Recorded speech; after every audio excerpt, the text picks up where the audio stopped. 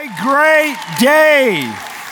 What a great day our God has given us. It is just outstanding to see you. It's already been an amazing weekend. God is moving across our campuses. It is so cool. So we want to welcome you, whether you're at Blount County or North Knoxville, whether at UT downtown, on the internet, Palisippi. It is great to have you with us this weekend. God is up to something. And we started a new series last weekend called You Asked For It. And half the message I prepared. Then the second half are questions that you're texting in. And so once the first message is over, all of our campuses go live and they text in questions and the pastors are answering them. And I've got some great emails this week about the panels, the campus pastors. But you know what I've heard more about? I've heard more about the ladies that have been on the stage. And so the biblical knowledge and the depth, let me tell you, ladies, at Faith Promise, thou art loose, chick. Come on, get in there, get serving God. Now, you are not a second-class citizen, so it is just stellar all that God is doing. We're excited to see you this weekend because it's been a tough week this week in America.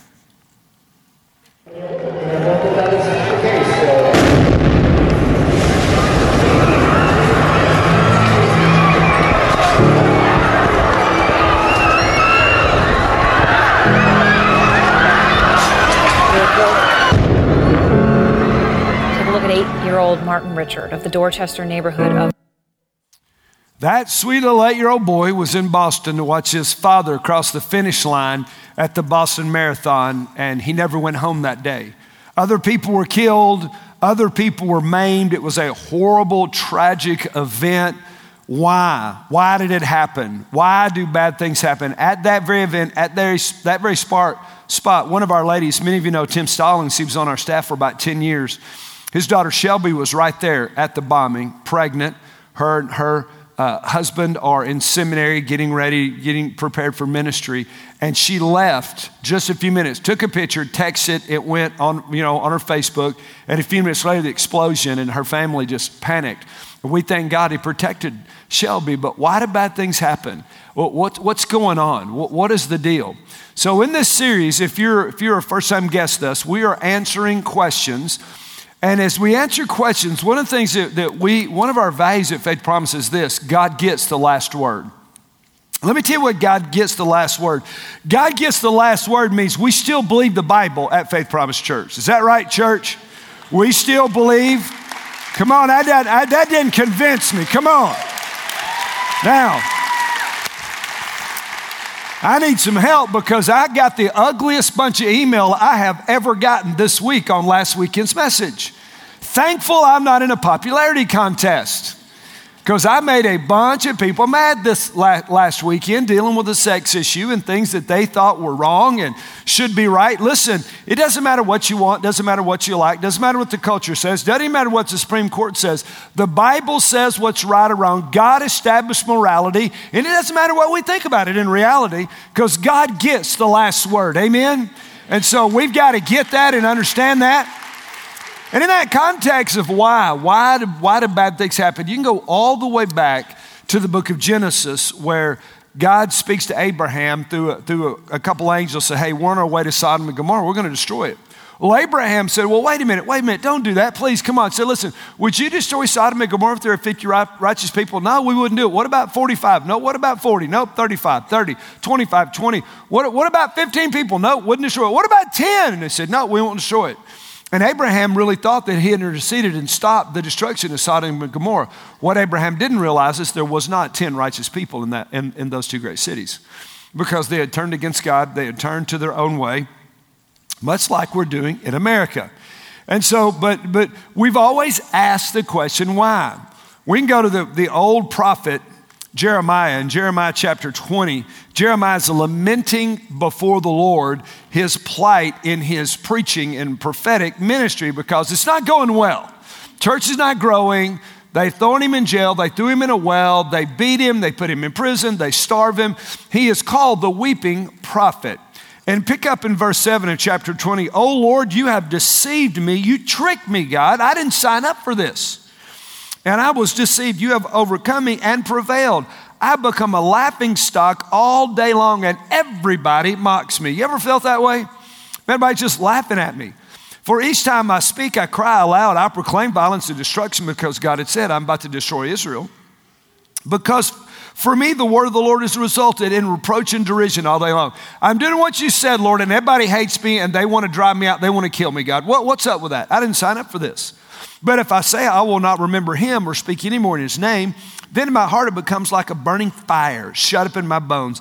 I'm weary of holding it in and I cannot endure it. For I've heard the whispering of many, terror on every side. Denounce him. Yes, let us denounce him. All my trusted friends watching for my fall say, perhaps he will be deceived so that we may prevail against him and take our revenge on him. That was his friends. We want to get him. And so Jeremiah is just lamenting before the Lord. God, I don't understand. Why is all this happening? Why is this bad stuff going on? I didn't sign up for this. Then if you turn to the next chapter, which is Lamentations, yes, there is a book in the Bible called Lamentations. It is a lament. Listen, Jeremiah desperately needed a Xanax. He was hyper discouraged and he was hyper depressed. So he writes a book because things were so bad. And he says in verse 12, is it nothing to all you who pass this way? Look and see if there's any pain like my pain. Nobody's hurting like me. God, this is not fair. Why am I in such agony? Which was severely dealt out to me, which the Lord inflicted on the day of his fierce anger. So I don't get it. I don't get it. The psalmist cries out. 2/3 of the Psalms are laments themselves. In Psalms 22, verse 1, my God, why have you forsaken me? Far from my deliverance are the words of my groaning. Oh my God, I cry to you, but you do not answer by night, and I have no rest. God, what is the deal? Have you ever just said, God, I don't get it. What's the deal? Why is all this stuff happening? Why? Where are you in the midst of that? It was asked all the way back to the Garden of Eden when Adam and Eve sinned. And God showed up and held him to account, said, Adam, man, what's the deal? I told you not to eat of that tree. What does Adam do? He blames God. He said, God, this woman that you sent me, this is your fault. If you wouldn't have brought her, this wouldn't have happened. And she said, it's not my fault, it's the snake's fault. And the snake just laughed because he got all that he wanted. See, even all the way back to the very first horrible act, we blame God. We start the blame game.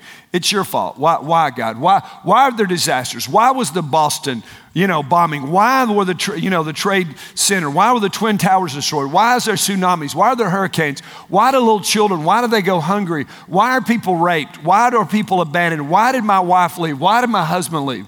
I was in Jacksonville at a conference this last week and heard the story of 3 young girls from Moldova. In Moldova, if you're an orphan, you go to a state-sponsored horrible orphanage, and at 16, they kick you out. And so in Moldova, it is a huge area for sex trafficking because a sex trafficker can get one of these 16-year-old girls who has no place to go. He can take her, he owns her, and he can make about $300,000 off one girl. They make more money than drugs. They're less likely to get caught. And so sex trafficking is one of the world's worst global things that's facing. Why did those 3 girls, why did that happen? These 3 girls went to a ministry. They were rescued. They're now believers, and their voices, for the ministry that they represent, taking and giving those girls. Or let's get it even closer to home. Why did my plans fail? Why did my business fail? Why did my marriage fail? Why can't I have kids? God, there's 55 million abortions in America already. People get pregnant that don't want it. I just want one. People abuse their kids. They leave their kids. They abandon their kids. God, I'll be a godly parent. How come we can't have kids, God? I don't understand. Now listen, asking the question why is not necessarily the problem. Are you with me? This is what the problem is because we always stick before the why a question. This is what we ask. If God is good, then why? If God is good, then what's the deal? And so let me tell you, when you begin your query, your question contrary to Christ, when you begin your question in reverse to God's revelation, then you'll end up just about anywhere. Does that make sense? We call it philosophy. Because you start with no basics, you end up anywhere. And it's easier to blame God. Well, God's not good, and it's easier to put blame on God. If God's not good, then why this? If God's not good, then why that? I don't understand what's going on in my life. And so we've been asking that. We've been battling with that forever. Would y'all agree with that? And so that's the deal. But this is what the Bible clearly says. Oh, taste and see that the Lord, he is good. Oh, taste and see that the Lord, he is good. Say it with me. Oh, taste and see that the Lord, he's what? Hey, you've already memorized a verse this weekend, man. You can pat yourself on the back. Guy comes up to Jesus and says, good teacher. He said, hold up, why do you call me good? There's only one good, and he's our Heavenly Father. Now, so I'm going to answer you biblically. Just basically, I'm going to give you two reasons why bad things happen. These are biblical, it's revelation. This is just the bottom line. You can philosophize, you can do all kinds of things. This is the baseline of why bad things happen. Are you ready? If you're ready, say, I'm ready. All right, I love what T.D. Jakes says. Are you ready to rumble, rumble, rumble? Ready to rumble? Let's get in the word. Why do bad things happen? Number one, when Adam and Eve sinned in Genesis chapter 3, they unleashed hell on us. When Adam and Eve, that's what they did. They unleashed hell. They unleashed hell in two ways. Are you ready? Number one, they unleashed hell because they gave the devil dominion on the planet.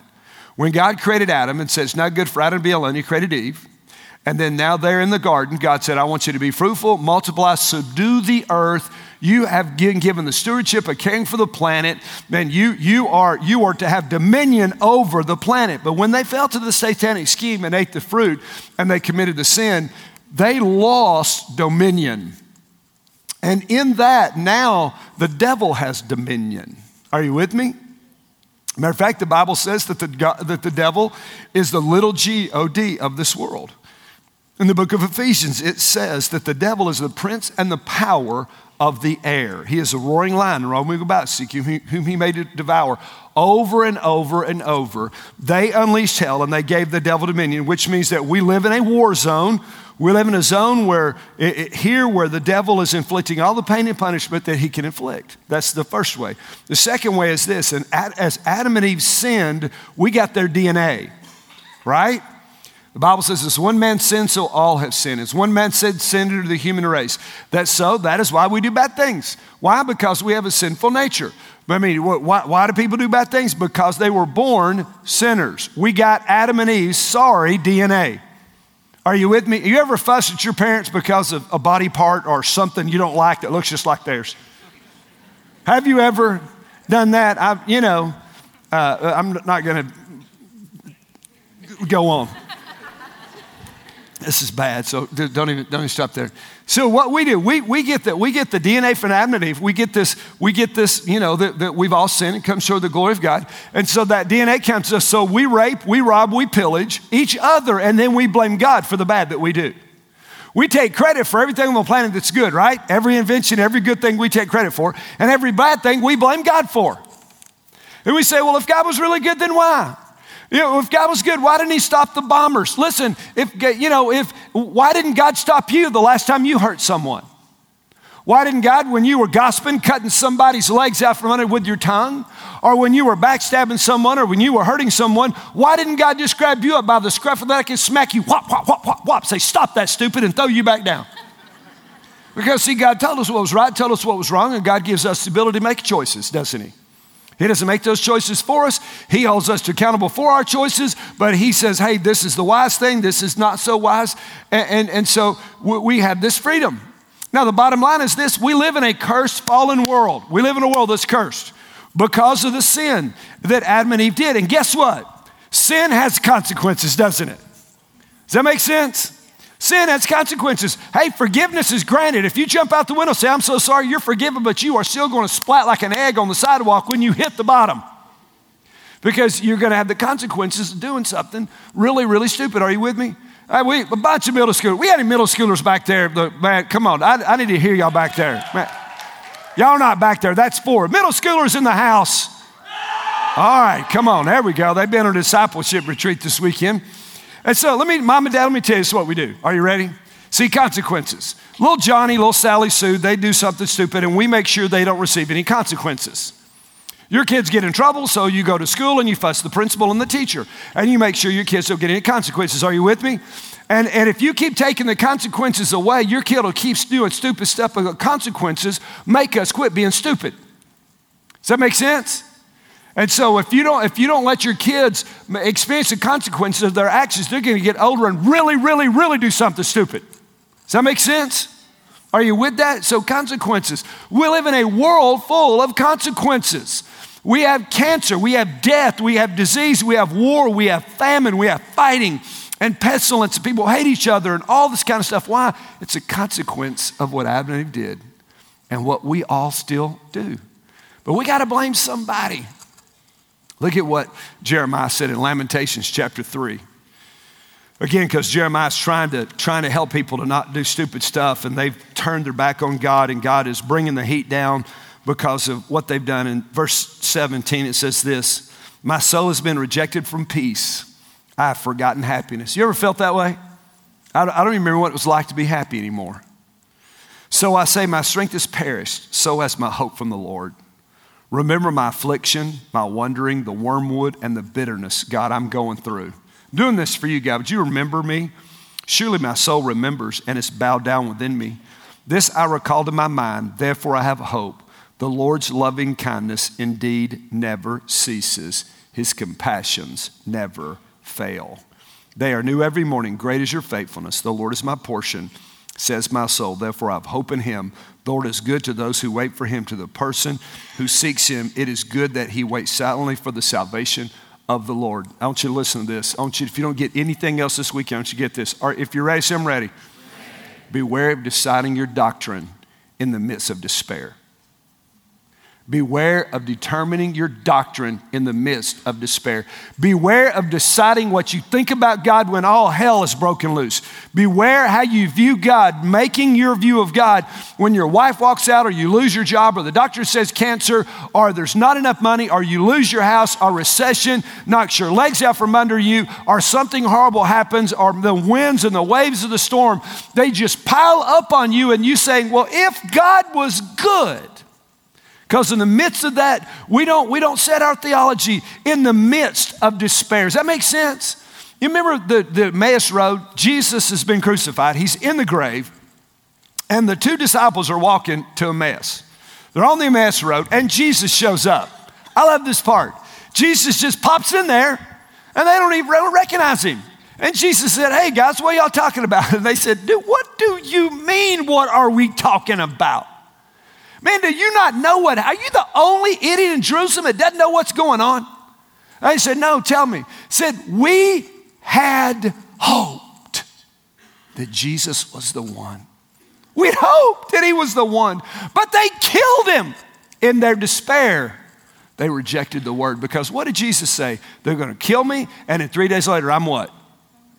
I'm what? I'm coming back. And so they determined that and said, man, listen, we had thought he was the one. He was right there. He was right there. Have your kids ever done something stupid and you try not to laugh?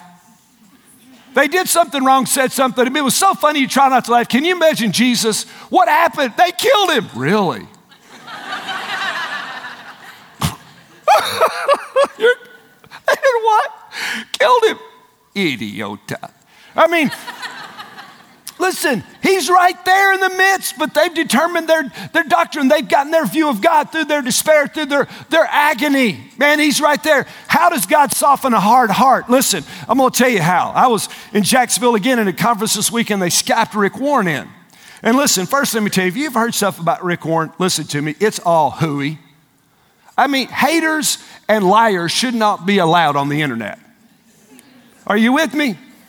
Man, the church has never had the problem it has to face like it does with social media. Listen, so when people get on the internet and say bad things about me, and they do all the time, again, this last week I got more hate mail than I've gotten in forever. So I thought I was doing good because the Bible says, beware when all men speak well of you. I got that verse down. And so I'm listening, and he talked about how painful it was that everybody that hates him are talking about how his son died. And so, and he said this, let me tell you what God does to soften a hard heart. God sends a storm. God sends a storm. And Greg was interviewing Rick, and we Skyped him in because it was his first time that he's spoken publicly since his son died. And he said, Rick, what's God teaching you through the death of your son? He said, oh, let me tell you what God's teaching me. He said, me and my wife Kay has determined there's nothing now the devil could ever do to us. Therefore, we have no fear anymore. And hell has no idea what he unleashed in our lives and what we're going to do for God. He said when Jesus died on the cross, the devil rejoiced. He had no clue he was about to have his head lopped off in the resurrection. Man, we are winners. We're winners. Don't determine your view of God when all hell's breaking loose. Come on. Man, the disciples are rowing and Jesus is asleep and the storms and the water's coming in and they're freaking out. We're going to die. We're going to die. And they can't bail the water fast enough and they wake Jesus up. What was Jesus doing? Asleep. He wasn't freaking out. Oh, my holy name. Dear me, what will I do? Are you with me? No. He said, why did y'all wake me up? Man, I was having some Z's over here in the house. He got up and said, wind, stop it. Waves, lay down. And the disciples said, dear him, who's in the boat with us? See, that's how we're to react in storms. We don't question whether God's good. Is God good? Come on out, band. Is God good? Is God good? Man, our God is good. Come on, our God is good. Holy God, Father, as we answer questions, Lord, would you help us as the church, as believers, those of us who are born again, would you help us, God, to look to you for the answers, not to the culture, not Hollywood. Good night, God. They are so screwed up. The world is screwed up. Washington doesn't give us the answers. Hollywood won't give us the answers, but you, mighty God, have already made up the end of the story. And you alone rule. And so we bless your name. In Jesus' name we pray. And all God's people said, give him some praise up in his house.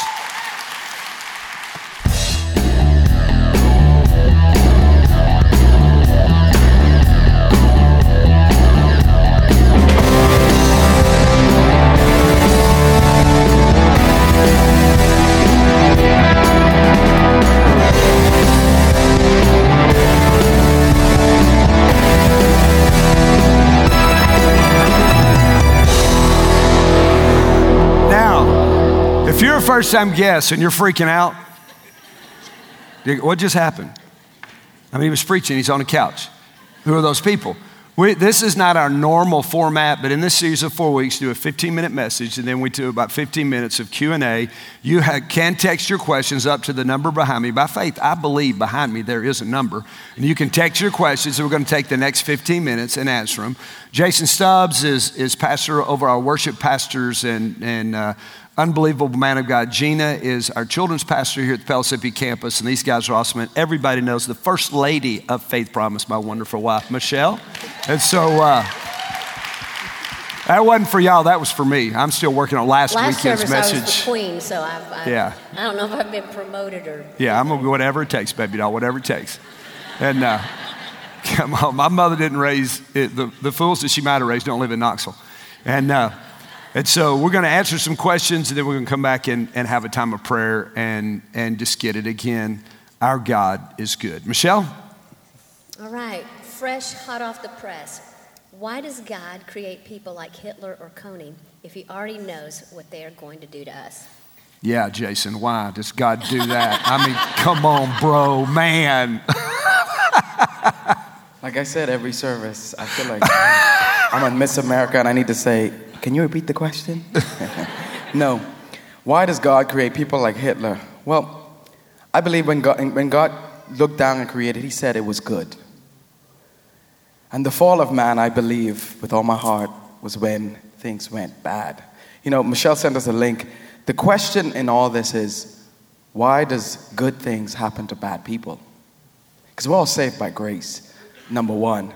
Number two, I really believe that someone like a Hitler, the issue is not that God created Hitler. The issue is Hitler chose to do things against his divine calling given to him from birth. Because God said, before you were born, I knew you. He set it up. But we make a choice to walk away from the things that God calls us to do. That's good. I like that. Michelle? Is everything bad that happens part of God's plan? If not, how do we know when it is? Gina? That's a great question. See, I get to pick them because Yes, I'm the pastor, do. and You I think take you the just easy pitch 'em. ones. Yeah. That's right. I think it's a great question. Does everything bad happen? Can you rephrase that one more time? I'm sorry. Okay. Is everything bad that happens part of God's plan? Part of God's plan. If not, how do you know when it is? I think that one thing we can guarantee, part of God's plan is that we would choose to place our trust in Him regardless of the circumstances. And so in that, I mean, just as Pastor discussed the moment in Scripture where Christ is asleep in the boat and the storm is raging around Him, and yet Christ in that moment, Christ was not raging, Christ was not nervous, Christ was not concerned, even in the midst of the storm, and He asks us to yoke ourselves with Him. He wants us to abide in Him in such a way so that we're in the midst of the storm. We have the same peaceful experience, and we place our trust in Him. So, how do we know when a bad situation is from Him or part of His will? I think that in every situation, whether good or bad, His will is that we would lock eyes with Him and we would choose to raise our arms before Him and say, "You are good." Yeah, Romans 8:20, it says, all things work together for good of those that love Him and are called according to His purpose. He doesn't cause all things to happen, but we're also told in all things to give thanks to Him. So really the question is not, did God make this happen, or is this a negative situation? The deal is, am I going to love God and worship God and praise Him in the midst? Job said, though He slay me, yet will I trust in Him. And so we are not going to know why a situation happened. It could be somebody's choice. It could be a series of events. The question is not why or how or did the devil do this or did God do this. The question is, in the midst of my mess, will I worship and while I live a life that honors God? Every day in my journal, I say, God, today I want to honor you, love you, serve you, worship you, and bless you and put a smile on your face and make you proud. Now, some days are going to be good and some days are going to be bad. It's worshiping and serving God to the best of your ability, regardless of what the day may bring forth. Okay, this is a sticky one, Pastor, for you. I'll go ahead and help preemptive strike there, because I knew the 1, 2, and the next one was coming to me. Anyway. You're exactly right. Yeah. Pastor. Yes. Queen. Why does God take young people? Let me start over. Does God take people when they're young because their purpose on earth is over? World peace? Yeah, world peace. Yeah, that's what they say in the Miss America pageant. We just don't know that. The Scripture says that we see through a mirror dimly, but in the end we shall know as we have been known. And so we don't know why that whatever happens, the circumstances, someone leaves this planet early. We don't know. We just don't know the answer to that. We fall back on God's sovereignty. I honestly, the bulk of the questions that people ask me as I walk around and try to love on this church on a weekend service, I look and say, I don't know, that's a great question. Because we just don't know everything. But we know whether God chooses to let someone live a full life like Mr. Dan Owsley, who serves back, he's the guy who's always dressed as something when you get here. Last Monday, went home to be with the Lord. Hiking up Club LeConte, had a heart attack. He served God for decades. And so we don't know why that little 8-year-old boy in Boston died, or why God let Dan Owsley live to be way up in his 70s. But we just know we love God in the midst of it. And in light of that, one of the questions that came in, Gina, is how do you explain that to children or your kids when things like that? Right. Because I saw a lot of kids weeping Friday night at Mr. Dan's funeral. Mm-hmm.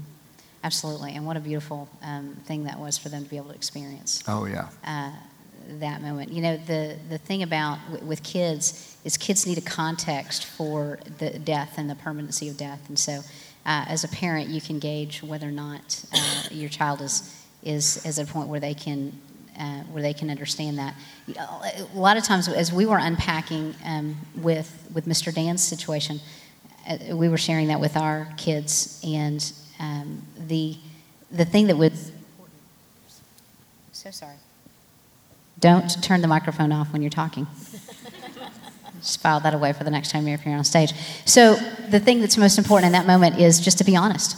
Because kids understand good and bad. They have lived long enough to experience good and bad. So being honest is really your best option at that time, just to explain, listen, Mr. Dan, we love Mr. Dan. We love him very much. But Mr. Dan is no longer here. And the reason is because just like you, Mr. Dan is a spirit who lives eternally. He just lived in a body that is no longer functioning. And so Mr. Dan's spirit still now exists, and it continues, but it's now in heaven with his heavenly Father, and that was his home. Mm-hmm. And so in many ways, we can celebrate that Mr. Dan's home now. And kids can understand that. It usually takes multiple conversations, and it comes up randomly on the way to the grocery store while they're in the back seat, but they will process it over time. Michelle? Please comment on why we should consider it joy when tribulation comes, as taught in the book of James. Because tribulation is going to produce endurance, and it's going to increase our faith. If there is all sunshine and no rain, you have a desert. There's no place where there's no rain, it's only sunshine, that it's not desert. And guess what grows in a desert? Not much. And so God wants us to grow spiritually. And the only way that we grow is most of us, is through going through difficulty. Frankly, God ends up having to allow things to happen to us to have us to grow. One of the things, and I'm serious as a heart attack about this, in my prayer life, I pursue God with everything that I am. And the reason one of the reasons is that I don't want God to have to put me through tribulation. Are you with me? So I'm saying, hey God, I'm right here. Here, my Bible's open. I've got my journal. Spirit of God, speak to me. I don't want you to have to use tribulation, but we're to rejoice when it happens, because obviously God is working within us. If you take a chick that's trying to get out of an egg, and if you go ahead and peel the egg away and that chick doesn't have to work to get out of that egg, it will probably die. Because that working to get out of that egg, it strengthens its muscles. And so we rejoice in tribulation because they work in us endurance, they work in us faith. An untested faith is an unfounded faith. How do you know your faith works? Unless you're put through a tribulation where you know that, hey, if I'm in there, I know what I'll do, because this is what happened last time I faced tribulation. Jeremy? Jason? Let me piggyback on what you said. The scripture, perfect scripture, if you want to write it down, Romans 3-5. It says, and not only this, but we also exult in our tribulation, knowing that the tribulation brings about perseverance, and perseverance proven character, and proven character hope. And the hope does not disappoint, because we love God, because he has poured out in our hearts the Holy Spirit who is given to us. So I really believe exactly what you said. It builds us not only in our faith, but our character and perseverance. Yeah, God used it. Michelle and I were, first 15 years of marriage, we were poor. We were going through college and seminary, and we learned when we didn't have groceries and when they would cut the water or the power off. We learned back when Faith, Mike, and Zach were little bitty that God was going to provide. And now when we do a $10 million build, let me tell you what I know God's going to provide. And what I know is we add other campuses, God's going to keep saving, because when we didn't have anything, when we had nothing to trust, we found that God was enough. That God was enough. And we learned that not through the good times, we learned that through the difficult times. Had I not had the difficult times, the hate mail that I got this week, I couldn't have rejoiced in. Because I don't, by the way, I don't answer hate mail. If you're mad at me, you send me an email. Send all your ugly emails to joshwhitehead@faithpromise.org. Because I just don't respond to them. You're not going to argue somebody, so I don't do it. But man, tribulation helps us. Michelle? Okay, our teenage daughter has turned her back on God. How can we help her turn back to him? Won't you take that there, Queenie?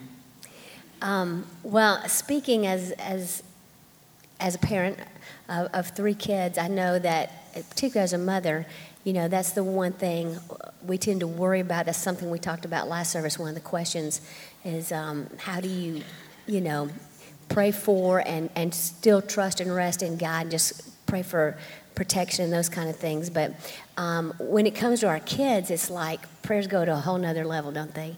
And I know when, there was even times in my life when I was a teenager that I was not living for God. And stepped into stupid too many times to count. But I had a praying mom and a godly dad that loved me. And when they knew about it, there were consequences to pay. But even when they didn't know about it, they loved me. They prayed the word over me. And, God used godly parents and their prayers and their example and the word that they taught me to just pour into my life. And the Spirit of God drew me back to Himself and put my feet back on the right path. And so I believe as a parent, train up a child in the way he should go, and when they're old, they won't depart from it. And I just hold on to that promise for me as a parent. And I know in my life in particular, from my personal testimony, that it was because of my parents praying for me and the bringing me up in the Word that the Word just didn't depart from who I was, and God's Spirit just drew me back. So as a parent, and if that's you, I just want to encourage you in that way. If you can believe God in the other things that you see God do in your child's life, you can believe God that He'll bring them back to Himself, just like the prodigal. Yeah, He did. And so let me encourage you. Don't browbeat them. Don't preach at them. You're not. All you're going to do is drive a bigger wedge. Love them. Kill them with love. Cover them with love. And before your kids get there, listen, if they're preschoolers, parents have the final spiritual authority, and they're the ones. But man, get them connected in our preschool ministry. If they're children, take them to upstairs, our children's ministry, or whatever campus you're at. You say, but my kids don't want to go. Well, your kids don't want to go to school either.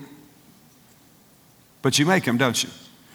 Then when they hit youth, get your kids involved in youth ministry early. You see back there in the back, I don't know how many middle schoolers, they spent all weekend in discipleship stuff. There's a camp coming up this summer. Man, get your kids at those things. You say, I don't want my kids to go, but we can't afford it. Listen, we'll pay for your kid to go to camp if you can't afford it. Do you hear that? You have no excuse. Get them plugged in early, because when they hit 16, 17, 18, that's typically where it's the easiest time for them to fall away. Get it. We just partner with you. We do all kind of things in the family ministry at Faith Promise to help get to the point where your kids don't do that. Absolutely. Any extra word on that, Gina? I think I love what you stated, because I think it's absolutely true. Love them despite their actions, because your goal is to retain a relationship with that child, because you want to continue to have influence in their life.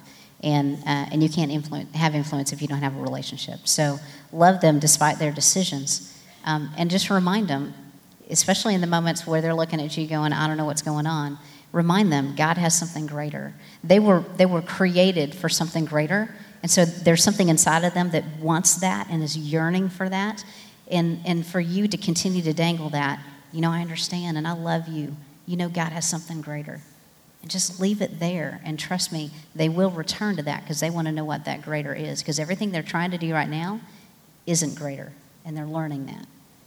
And they're going to come back to you at one point. They're going to say, okay, what is greater? And then you've got your opportunity. So just don't lose the relationship. I think they're right on target. Yeah, one of the things that we try to do is we try to make our home headquarters. And so when the kids got to be teenagers, we had pool table, we had ping pong table, we had stuff, we lived on the lake. Man, we had, our house was Kid Central. And we got to watch who our kids hung out with. And trust me, there were plenty of kids we said, listen, you got to be careful of that kid. Well, why? Just trust me, I'm your dad, I love you. Or your mom, we love you. We watched who they hung out with. Parents, are you with me out there? Y'all hearing? I know you're out there, hear you breathing. Are y'all with me? And so it is critical that we watch, that you form, that you help build the barriers to help your child walk and learn to love God. One more thing, because we're about out of question time. Jason Stubbs has been with us 5 years. And Jason's just done an unbelievable job. Jason's a man of God, integrity off the chart. And one of the difficulties when you have great staff members, great pastors, leaders like we do, is that other churches come and steal them. They will burn in hell for that. But Jason, just want you to know, because Jason's up on the platform, we see Jason's led worship here. He's one of my favorite worship leaders. And I tell him that all the time. He knows I mean that. But Jason is going to be, he and Lindsay are going to be moving to Chattanooga, and they're going to go to a church there. It's multi-site, and Jason's going to be going as the executive pastor. They are building a dream center in Highland Park, right down the street from where I grew up. And we're stoked about Jason. We love Jason. He's done a great job here. You guys give him a hand, man. We love him and Lindsay, and excited about. And he'll be back. He'll be around. He'll do things. Well, I'll be down. Some of our staff will help him do things because Michelle and I have a heart for Chattanooga. It's where we grew up, and we love Jason and Lindsay, and they're unbelievable. Last question, sweetheart. So now you know how to pray for the worship ministry. And on that note, my wife did bad things earlier in her life, and she feels like God can never forgive her. What should I tell her? You should tell her. It's a great question. By the way, did the panel do great? Didn't they do awesome? Come on. Let me tell you the one value that we want to get in this series is God gets the last word. I want you to if you let's say I am. Your feelings do not determine truth. The word of God determines truth. And so I feel like I can't be forgiven is a lie from hell. All of God's anger, all of God's wrath for everything that you would or will ever do fell on Jesus at the cross. And when you are born again and you get under the blood, you are fully and freely forgiven, adopted, you are sealed, you are marked, you are filled, and you are son or daughter of the Most High God. And God doesn't walk out on his kids. And so you are forgiven. I don't care. Listen, I don't care how you feel. When you feel like, hey, man, I feel like God didn't forgive me, you just say, hey, that's not what the Bible says. All my sins are thrown as far as the east is from the west. God throws behind his back and he remembers them no more. Do we believe the Bible? Does God get the last word? Then I'm telling you, if you've been born again, you are fully, freely forgiven. Walk in liberty, walk in victory, walk in power, walk in grace, walk in mercy, because we serve a God that is what? Our God is good. Somebody said with me, our God is good. Our God is good. I can't hear you. Our God is good in Jesus' name. Man, we serve a great God. Now, band's coming back out. We're going to do one more song. Pastors are coming down front, men and women. And if you're going through hell right now, all hell's broken loose. And when you know that God is good, but you just need prayer right now. We're just going to take some time. And we're going to sing another song. And so if that's you, just come down and have someone pray for you. Now, are we a family? Are we a family? Then we pray for each other. Holy God, move in this moment that you would touch wounds and heal hearts and give your favor in the midst of difficult circumstances. In Jesus' name we pray. And all God's people said, by the way, as the band comes out, you may want to take right now to fill your communication card out. I need to talk to somebody about salvation or baptism or next steps. You can fill those cards out during this song. Let's stand and let's worship our God.